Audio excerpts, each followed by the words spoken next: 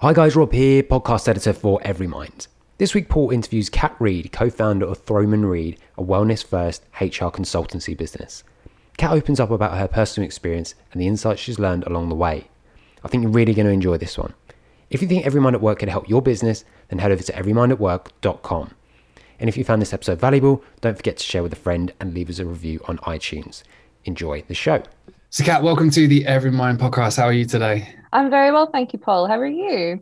Doing well, doing well. I appreciate you taking the time out on a Friday afternoon when the sun's shining to talk about mental health in the workplace, right? I know, what an uplifting topic to talk about on the first sunny day in forever. Because I don't know where you are, but in Manchester it's sunny for the first time in about 3 months, and well, that's what it feels like anyway. And yeah, it's been quite pleasant to see the sun at last.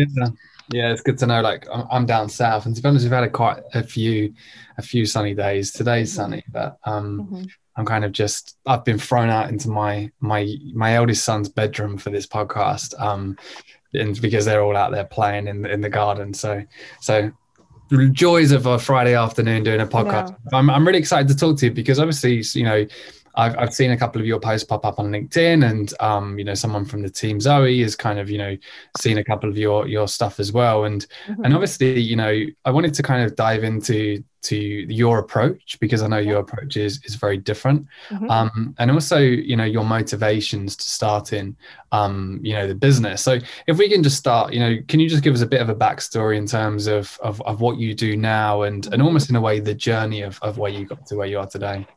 Yeah, of course.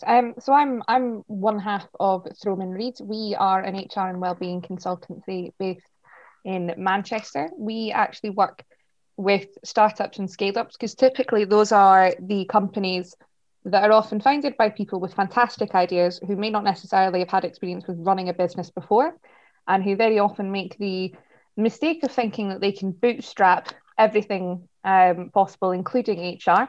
And then when they start to scale, they get 5 years down the line, and then they realize as founders, eventually it comes out to them that actually their workplace has grown and their culture hasn't evolved with them to maintain the ethics that the business wanted to keep when it first started, because you bring in managers to manage, and you hire talented people who on paper have the experience to do what they do. But what people forget is that the skills doesn't mean the culture is going to necessarily be there. And the Institute of Chartered Management in 2018 put out some statistics that 5 out of 6 managers have never had any formal management training. So you kind of get stuck in this feedback loop of people not really necessarily understanding what to do, how to do it, or what to do beyond just statutory compliance, and lacking a lot of guidance and intuitiveness. So that leads to something that we've dubbed internally as a toxic erosion of your culture, where you could think as a founder, I've made a great business, it's amazing, but your people are crying in the lavvies, which is just not great. Or you've got a high attrition rate, and you can't hold on to really good people because they're leaving because they're not happy. So when we work with somebody, we don't just do statutory HR compliance.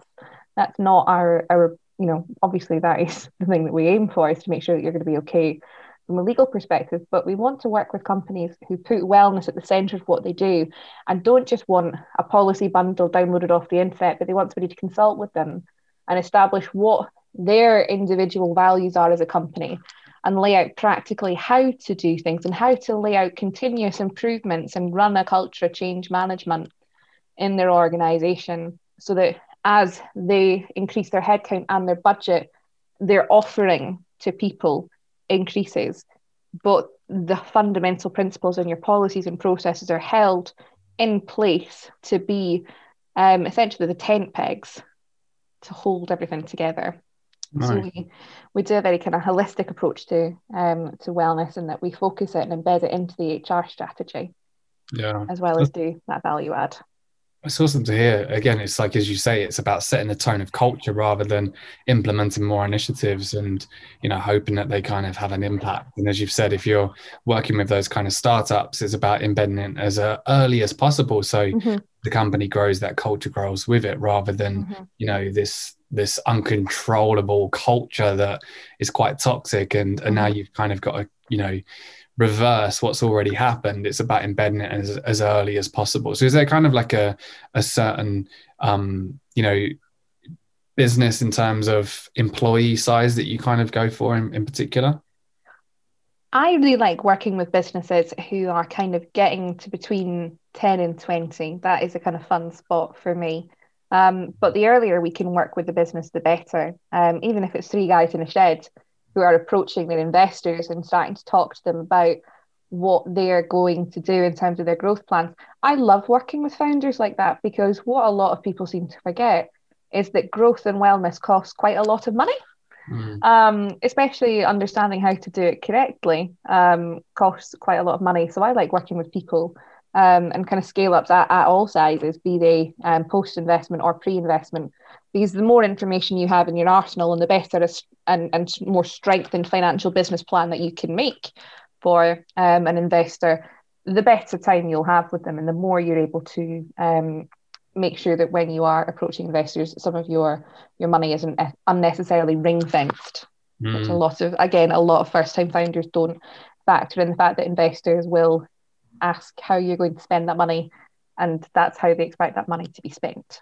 Yeah, I agree. So, I mean, correct me if I'm wrong, you started the company in the midst of the pandemic, right? Yeah, we did. So great idea. yeah, I know, right? Actually, it was a pretty good idea. We've done quite 100%. well, actually. Best time to start a business, 100%. Is because a wellness, but actually, it was a really good time, because mental health has become very, very well spoken about, as it has needed to be for the longest time. So, as somebody who suffered with poor mental health, and had to kind of work very hard to keep it to varying degrees of success, at a good place for over 15 years, I say about time. But statistically speaking, more startups flourish in times of economic recession. So in terms of coming in and going into the startup market, not bad timing, but we did. So we officially, it was August when we kind of took what was Shelby, my business partner's coaching business. She'd run that since February. We basically rebranded and retook that and launched Throman Reid as a service to take what I did and what she did and kind of smush them together and make something awesome to go and shake the world up a bit. And was that kind of your motivation, that you kind of both brought different, skills to the business, and you could almost see a kind of new approach forming rather than, you both doing your individual sort of, thing. And I'm guessing, was there a lot of, I guess, personal experiences you've kind of shared there between both of you that kind of motivated you to start the business as well? Yes, there was. So both of us have had issues with our mental health, and I only ever feel comfortable speaking about my story. Shelby's story, to anybody who's listening who wants to find out about it, is fascinating, but it's her story, and it's hers to share. But my story, I tried to commit suicide when I was 19. I have thought about doing it again many years later as an adult, but I've had general anxiety disorder for 15 years. I do struggle with SAD, and I've been in places that haven't had great mental health. And what I have unfortunately experienced, and it's not every HR team that I've worked in, some of them have been fantastic, but some of the organisations I worked for, their HR teams were actually the worst people for taking care of mental health. And they were the worst for supporting people internally with their mental health and wellness. So when it came time to kind of me be like, I was made redundant during the pandemic, and when it came time to thinking about what I wanted to do, Shelby and I, this is kind of obviously back when we were allowed to sit in each other's gardens, we're sitting in my back garden having a conversation about how wellness and HR had been strange bedfellows for quite a long time. There'd always been a complicated relationship with it, and wouldn't it be better if something brought the two of them together? And we just kind of went, why don't we do it? Why don't we do it? Now, there's been no better time to give it a go, and if it all went if it all went tits up, at least we'd have a great story. Yeah, exactly. No, and it's obviously, thank you for sharing as well. I'm sure, someone who shares my own story, it's always difficult when you share it, so appreciate you sharing that. No, thank you for giving me the space. And it also shows you that, it's great to see, I don't mean this in the wrong way, but it's great to see people that also have a purpose behind starting a company in this space because, you know, as you've said, you know, the pandemic has definitely accelerated the awareness around it. You know, when you're looking at sort of workplace mental health, there's of course huge opportunities there. So it's great to hear people that, as you say, have their own lived experience, because I think that brings so much to the table. It's authenticity, and it's you know, we practice what we preach. And as well, because we very specifically wanted to work with startups and scale-ups, because again, the common misconception has been that it has to cost the earth to treat people well, or that the investment wasn't going to, you know, see a return, or that small businesses couldn't have fantastic cultures. And Shelby's favorite question is why, and it's very recently become my favorite question. So we always go, but why? Why does it have to be this way? But no, it's nice to have another person in the space talking about, because you're correct, people with the experience of poor mental health becoming the champions of how to make mental health better in the workplace is very empowering, actually. Yeah, you made a point before, obviously, with your experience, and I had this conversation with someone a couple of weeks back. Mental health well-being, it falls on the shoulders of HR, right? Typically it'll fall on the shoulders of one person.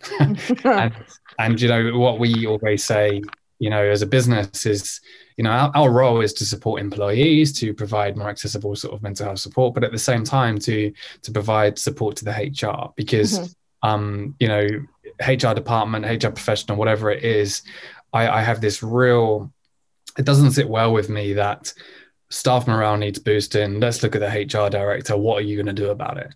That's assuming they don't muzzle them as well. I've known a lot of fantastic HR directors who are, and I will say it, and I will be blunt with it, they're muzzled by very arrogant board members who actually don't actually want to put the work in. They just want to see the benefit from it.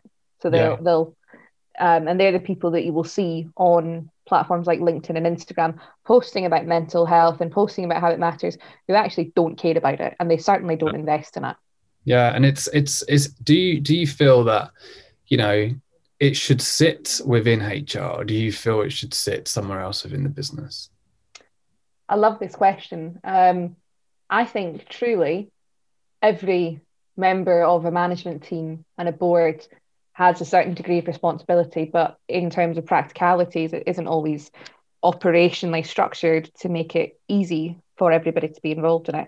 So I think having a spearhead that is given a budget, a spend and permission and a scope to make the changes that need done is correct in every form. And, you know, when it comes to change management with people, it is often HR's responsibility. What is key, though, is that you give them a budget and you allow them to bring in external resource for that. What people make the fundamental mistake of doing for HR teams is they treat them like they're Atlas. They can put the entire weight of the organization on their shoulders and expect them to always be able to carry it perfectly, and for that to be the right method of carrying. Generally speaking, what we've found with some of the clients that we've worked with and are working with still is they enjoy the fact that we are there working with them because we're a safe space. They know that we are generally in on either an interim contract basis, or we're in every now and again, just pop in and say hello, but they're allowed to be vulnerable with us. They're a safe space that doesn't affect their promotional opportunities, doesn't affect whether or not they'll get that project or not, certainly doesn't hold the cards as to judging whether or not they're in a good performance review or not. Because like it or not, you know, there's inherent bias with people. And although we've made great strides when talking about mental health, there is still an underlying bias if that means that I can't ask this person to do more or expect a stretch out of this person or growth out of this person, which then fundamentally makes them worse. But so to answer your question in a convoluted way, it can sit with HR, yes, but they have to be given the freedom and the control to actually enact change, and they have to bring in people to do that for them. And nobody in that company has to be so arrogant as to think that they're the only one who can fix it. Yeah, and I think it comes back to, like you just said, I talk a lot about the what and the why. It's what do you have in the business for mental health? Well, we have an employee assistance program, we have mental health first aiders, we have a session on mental health awareness. Why? I don't know, because we had to, or we got set a budget. And I think that why has to come, as you said, from the top. It has to come from the overall culture of the business to say, this is why we're doing it. We want it to sit within HR, but this is kind of, as you say, we're setting the tone, and everyone has that involvement in there. You also mentioned about stigma, and the almost impact of stigma, which is something I talk a lot about. In your experience, how much impact do you see stigma having on people inside and outside of the workplace? Immense, huge. Outside of the workplace, for myself and friends of mine who suffer from poor mental health. I came from a recruitment background. That is a notoriously difficult and tough and quite stressful industry, much maligned for a variety of different reasons.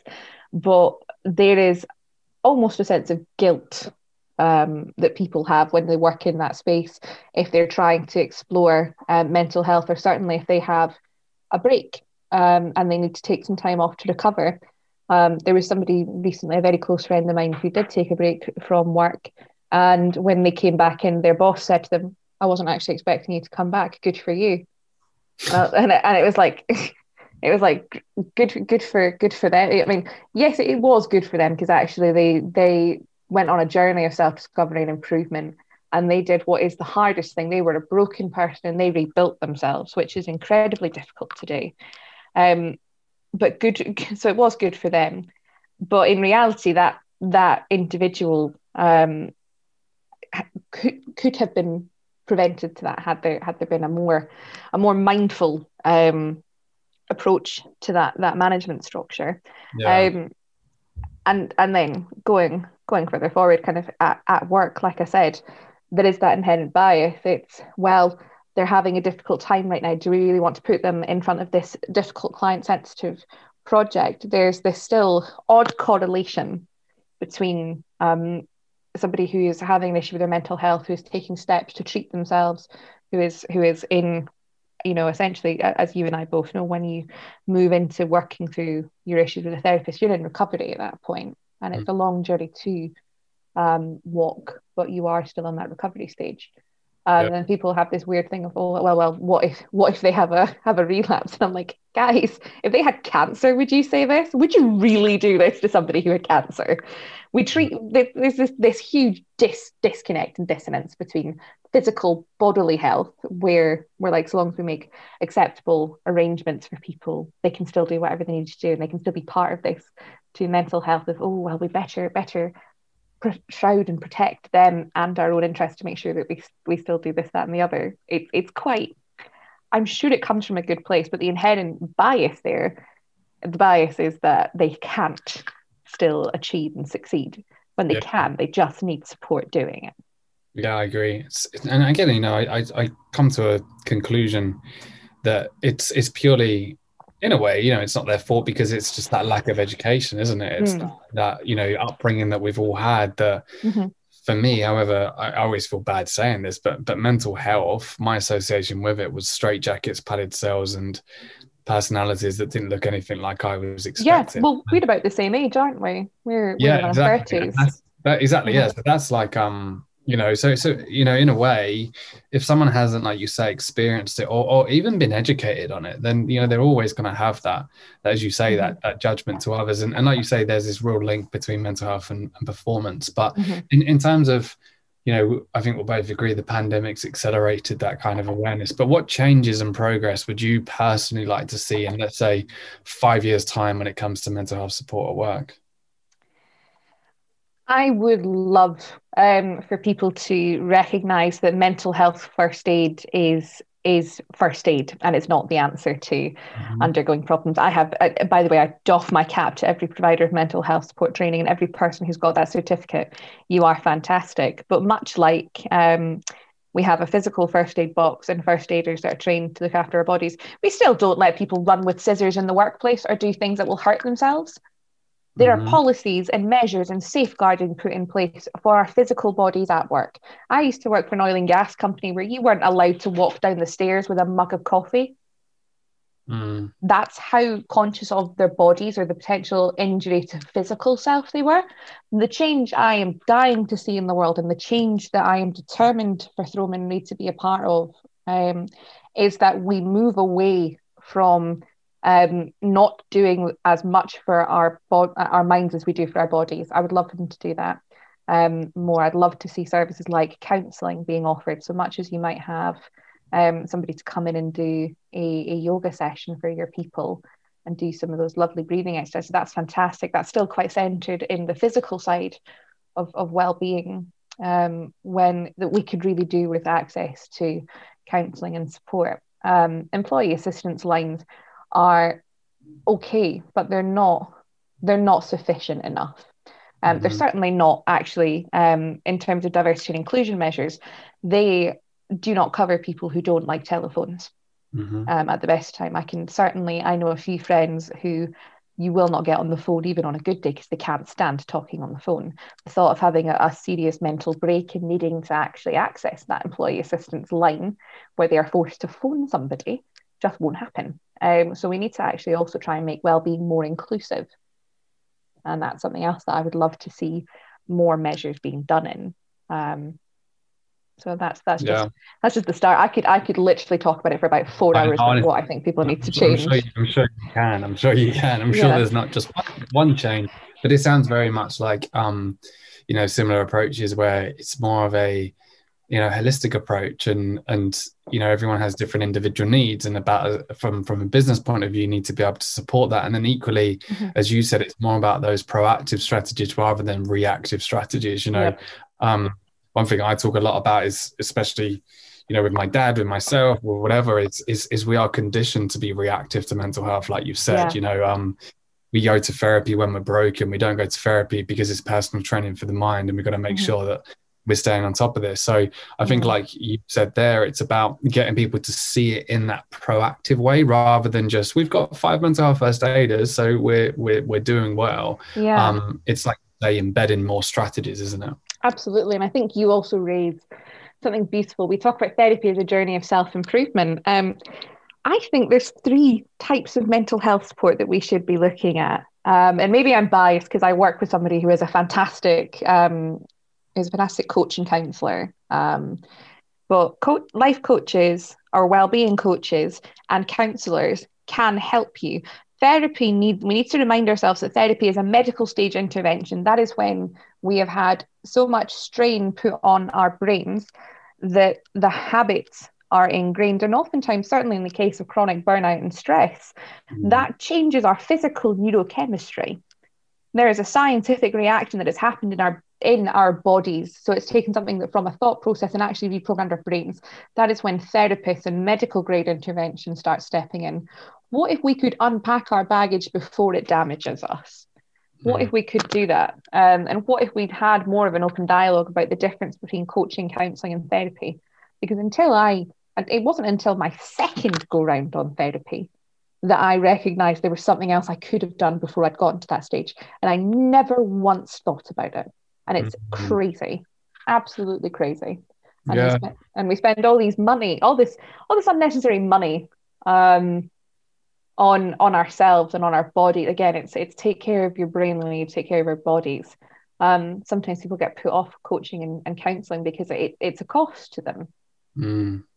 But yet we'll spend, I know that I'll spend 200 odd quid on my hair. I spend at least 30 when the nail salon was open, I'd be 35 quid religiously every 2 weeks to get my nails done. Same. Yeah, absolutely. I mean, I can tell by that bouffant. What people can't see is obviously the webcams are on, and they can't see how gorgeous your hair looks. But we'd spend we'd spend all this money on things, but we don't value our minds and our mental state. We don't put the same value on our mental state as we do our body, and that is such a shame. We need to start doing more of that. Yeah, and I think it's just the lack of education that we have around it, that we are taught that ignore it until an issue happens and then do something about it. As you say, on the Yes. flip side of physical health, I was always taught to eat an apple a day to keep the doctor away. I was taught to drink plenty of water. I was taught to, eat the right foods, because otherwise you're going to become, physically unwell. And it's flipping it in that way, and seeing mental health in that way, as you've said, because again, it's just constantly reminding yourself, and the way that I sometimes remind myself is, biggest threat to my life as I sit here right now is suicide. It's as a man under 45, it's myself. It's my mind. So should I go and do a bit of journaling? Should I go and see a bit of, my therapist and tell her how I feel? Like, of course, because it's the biggest threat to my life. So it's just as you say, we need to make people realize the importance first, don't we? Yeah, absolutely. But I think, and I'd love your opinion on this. Shelby and I both think that the change for our generation is actually almost too, we are the start of making change, but what we have to do is we have to reassess our education system, and we have to start teaching our children how to be happy. We teach them what success looks like on a given parameter, as in we get them through a system designed to spit out a statistical level of relative intelligence. In that kind of respect, nobody when I was a child taught me how to be happy. And that is incredibly damaging. I think that's almost far more scary than the rising illiteracy rates, although they are also an issue. We definitely need the overall education system. But what do you think? Do you think we do enough to teach children to be happy, or? 100%. Like I have done some work in schools and charities that focus on, young people's mental health. And obviously I've got, 2 young boys, and I would say from their schools it's better than when we was at school, but equally there's far more that they can do. 100%. Like I always say, I got taught algebra, I got taught how many planets in the universe, but I didn't get taught how to do a grief. And when that hits you don't know what to do. More than just grief. Like I didn't get taught how to set healthy boundaries. I grew up with a father who was a narcissist, who was dreadful to me growing up, and really, really messed me up in a big way. And then I had some issues as a young woman that fundamentally shaped how I felt, and nobody at any point recognized that I'd saturated myself in self-loathing and guilt to such an extent that it was it damaged me, obviously, because I got pushed to the worst place with that. But nobody taught me how to set healthy boundaries and take care of myself. And when I say that nobody taught us how to be happy, that's what I mean. I understand that we obviously have a lot of work to do around the dialogue of what happens to us in traumatic events, but trauma is a creeping scale. It's a pressurization, and it doesn't start with one thing. One thing we can typically take, even if it's something quite difficult. What we can't take is everything. And communicating healthily, accepting and setting healthy boundaries, valuing our bodies and our minds enough to say no, valuing our individuality and our sense of self, and building structures and foundations of true confidence and resilience is something that we are not taught how to do as children. And yet later on, when we are driven to our therapist, those are the boundaries that we start looking through, and we start rewriting our belief systems from there. But we should be focusing on our children and building those structures around them now, so that hopefully less people get to where we are. Yeah, I agree massively. It's almost the tools that we had were very limited. The tools that we were taught to deal with our mental health were very negative. And it's about, providing the education that these tools can be healthier, and these are the tools that you need to use. So yeah, I completely agree. And, education system, I think needs analyzing, and equally, as you kind of said, what people are doing is going against past generations of how they've approached and dealt with mental health. And there was this amazing quote that I shared once. It was, let's be the generation that talks so much about mental health, the next generation doesn't suffer from the stigma. And, that's kind of like, we all have that ability that that, you know, our parents and their parents and their parents saw mental health in a very different way, but you know, let's, as you say, be that generation and the generation after us to start to move that conversation along. And that brings me to your you use passion, people, purpose, right? Passion, Yes. people, purpose. What does that mean to you, passion, people, purpose? So when we talk about purpose, Simon Sinek talks about the why an awful lot. An organization always has a why, yeah. So in every organization, including ours, we have a why for what we want to do. So when we talk about purpose, we're talking about why fundamentally something exists, the purpose of that.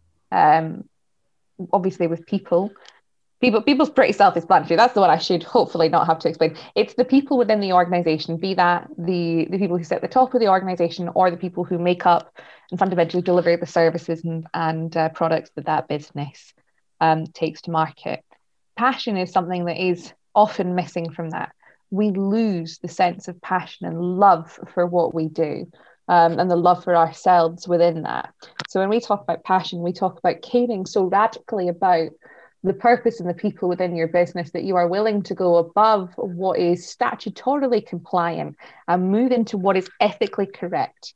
Because this is what a lot of people forget. And I actually had a fantastic conversation with a guy called David Nixon earlier today who does occupational health at work assessments. And we both were really in agreement with the statement that what is statutorily compliant by the law is not what is ethically correct. If you're not getting sued, that doesn't make you a good person. It doesn't make you a good place to work if people aren't suing you. It just makes you the bare minimum level of acceptance. Passion for us is about caring enough and believing in your why enough that you will make that next step up and you will be the change that you want to see in your industry. Nice. I love that. Awesome. Thank you. I want to ask you one more question, and it's probably quite a deep question, so I do apologize, but Okay. by the sounds of it, you're quite open. And I think that it comes back to the whole education sort of, you know, piece as well. Mm-hmm. If you can go back to the 10-year-old Kat, what advice would you give her knowing what you now know?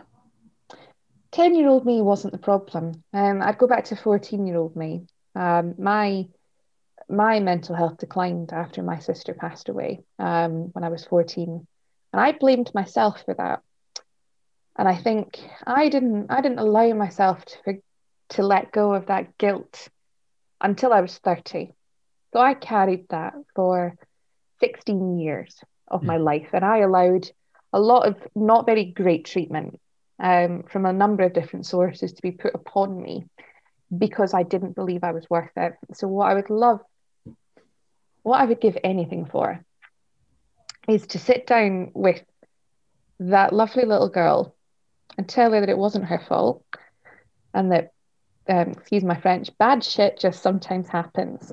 And that we have an incredible core and ability to keep going because there is only two choices in life. You can learn to adapt and grow and embrace that change and not be frightened by who that you might become in the end of it, because I've got quite a strong moral compass and it's not seen me wrong so far.